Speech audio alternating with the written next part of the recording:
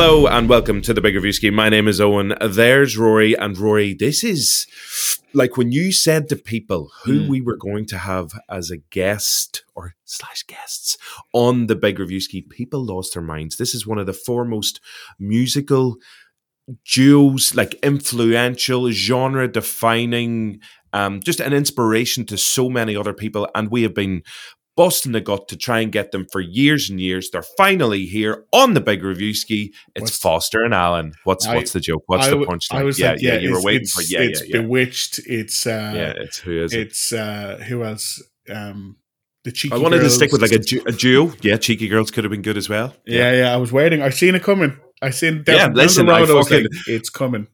I was honking the horn. Here it come. Everybody clear the way. Honk, honk. Here comes it. It is, of course. It's flipping Dave Grohl and Nate Mendel of the Foo Fighters, which is insane. Yeah. So, on the show, people might be like, why are you talking to music people on this movie TV show?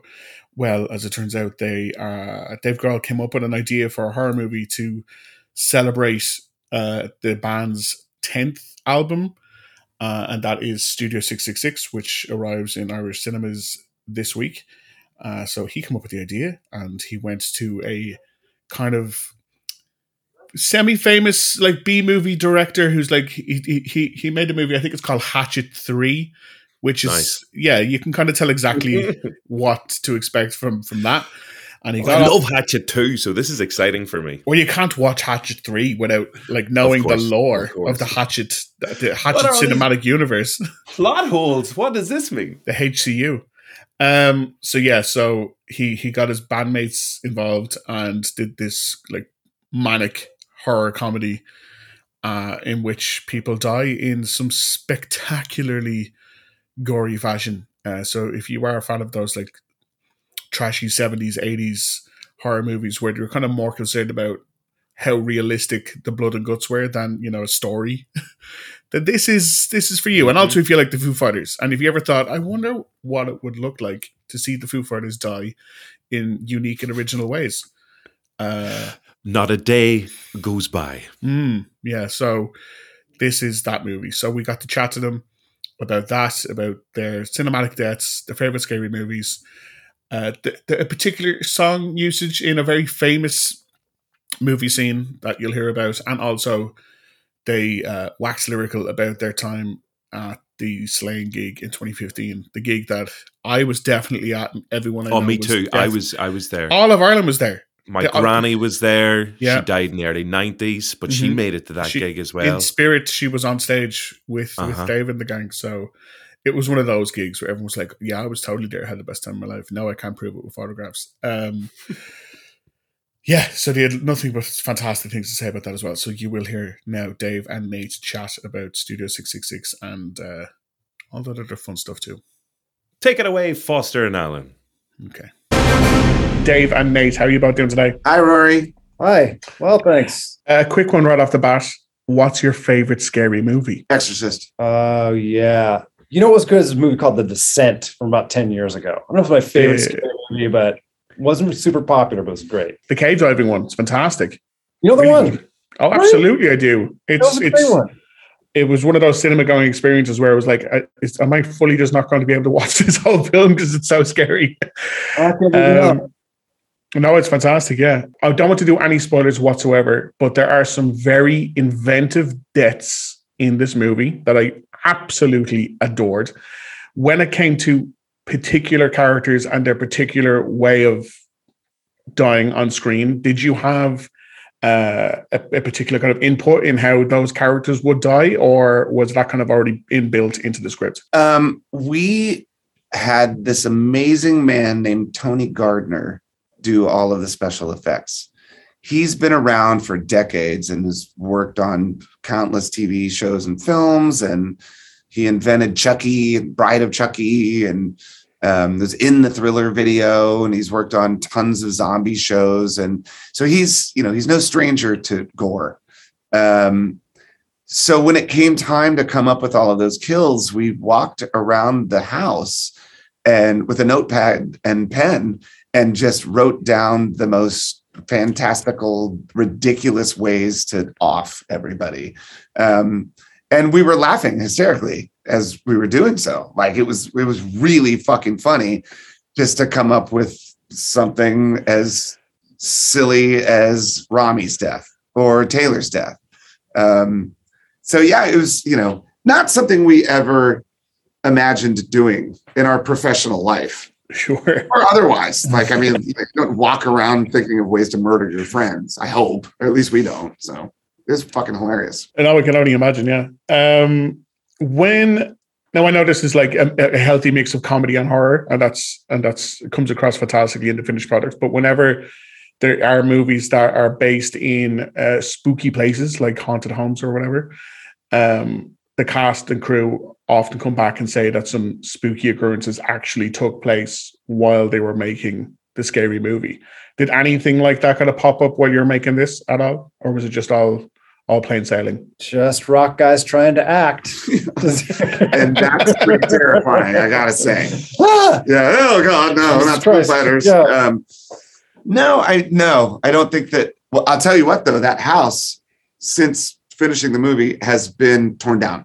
So now it's just a fucking mountain of dirt. So maybe we're the ones that cursed the fucking house. We jinxed that place. Sorry, I can no longer function as a house. No, Foo Fighters fucking stunk it up so bad. It's ruined. Outside of like, I think like so many TV shows and movies would almost get inspiration from your music, from your songs. And I was looking through like the IMDb just to have the amount of Foo Fighters songs that have appeared in huge TV shows and huge movies over the years. But the one that stuck out the most, and I'm curious what your impression of it was back in the day when it happened, was that opening scene of the other guys when they used My Hero for the Rock and Sam Jackson's scene.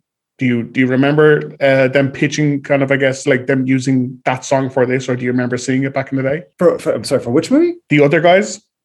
Well, it just came out. No, this was a movie back in 2010 with Will Ferrell and Mark Wahlberg as police officers. But during the opening scene, they use your song for The Rock and Sam Jackson in their huge kind of action scene. That song's been around so long that it's in its second movie, because it started off in Varsity Blues. It started off in a high school football movie. Yeah. And then I hate to sound like a jaded rock star. No fucking clue what you're talking about right now. Yeah. Oh, well, I highly recommend seeking it out. Like even that clip on its own of The Rock and Sam Jackson. I didn't even know we had an IMDb, whatever the fuck it's called, page. Like, well, we do now. But you gotta have, yeah. Well, now we have one. One credit on it. One fucking little movie poster. You are absolutely welcome. But I sincerely recommend checking that scene out, because it is hilarious and the song is used to perfection in that scene. So I highly recommend it. Great. Of course, calling from Ireland, I can't not ask a non-Irish question.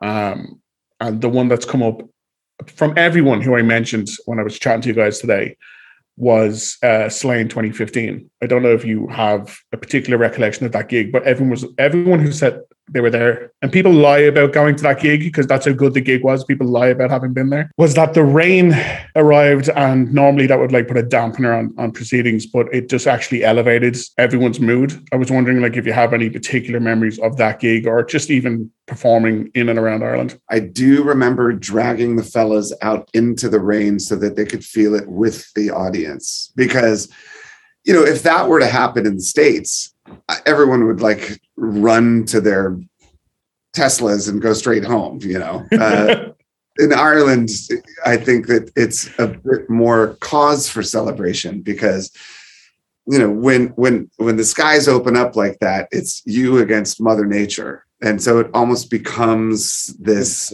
like a badge of honor. Yeah, like a battle of will, where you're like, I'm fucking staying right here for this whole goddamn fucking show. So I do remember that. Yeah, it was fucking crazy. That doesn't happen too often. It's very Irish. It is particularly Irish. Gentlemen, thank you so much for your time today. And I absolutely really enjoyed Studio 666. Thanks, Rory. Thank you. I think we should talk to international superstar rock stars more often. What do you reckon? It's an interesting idea. It's risky.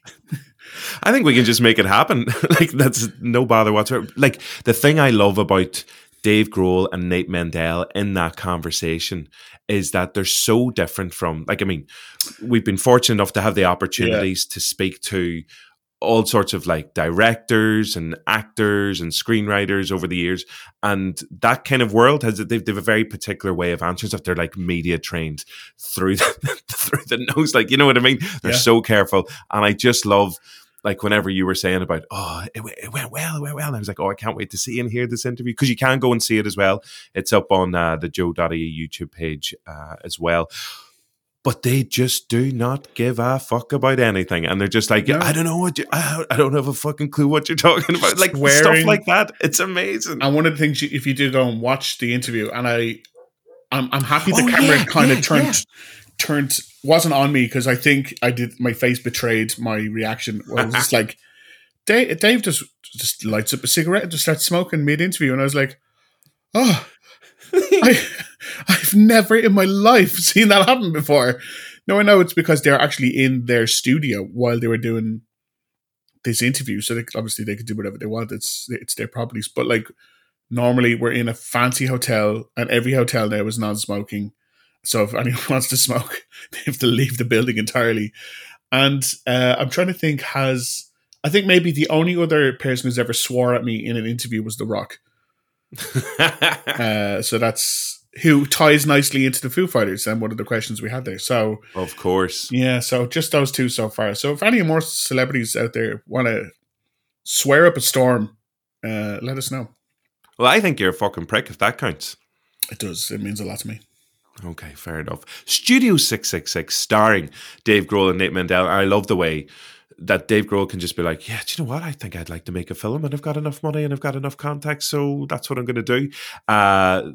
Horror comedy romp is out now. Mm-hmm. It's in Irish cinemas right now. Oh, and little tidbit, the music. You'd think, wow, Studio 666, who's going to do the music for this? Great and question. A lot of it is, to be fair, the actual songs are the Foo Fighters, but the music, the score, is composed by John Carpenter. Oh, amazing. That's actually class. Yeah. That's very cool. Well, I'm happy for the Foo Fighters, and they can just fulfill their lifelong dreams and all that sort of stuff with all their money and their wealth. And well, we get to do that on here. This is our lifelong dreams, to chat to other people talking about their lifelong dreams. Yeah, if you would like to listen to me and Rory fulfill our lifelong dreams as we talk to other people about their lifelong dreams, don't forget to subscribe to the Big Reviewski, and you can head over to the Joe YouTube page as well and subscribe there for all the video interviews. But for now, we're going to love you and leave you with a little Foster and Allen favourite of mine. I don't know the names of any Foster and Allen tracks. So I'm going to look one up. I'm pretty sure they don't exist. Hang on. What do you mean? Like, as if you haven't heard of them?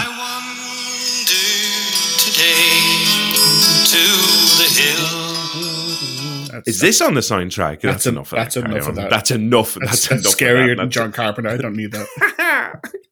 And that's enough of this. We'll see you next time. Bye-bye.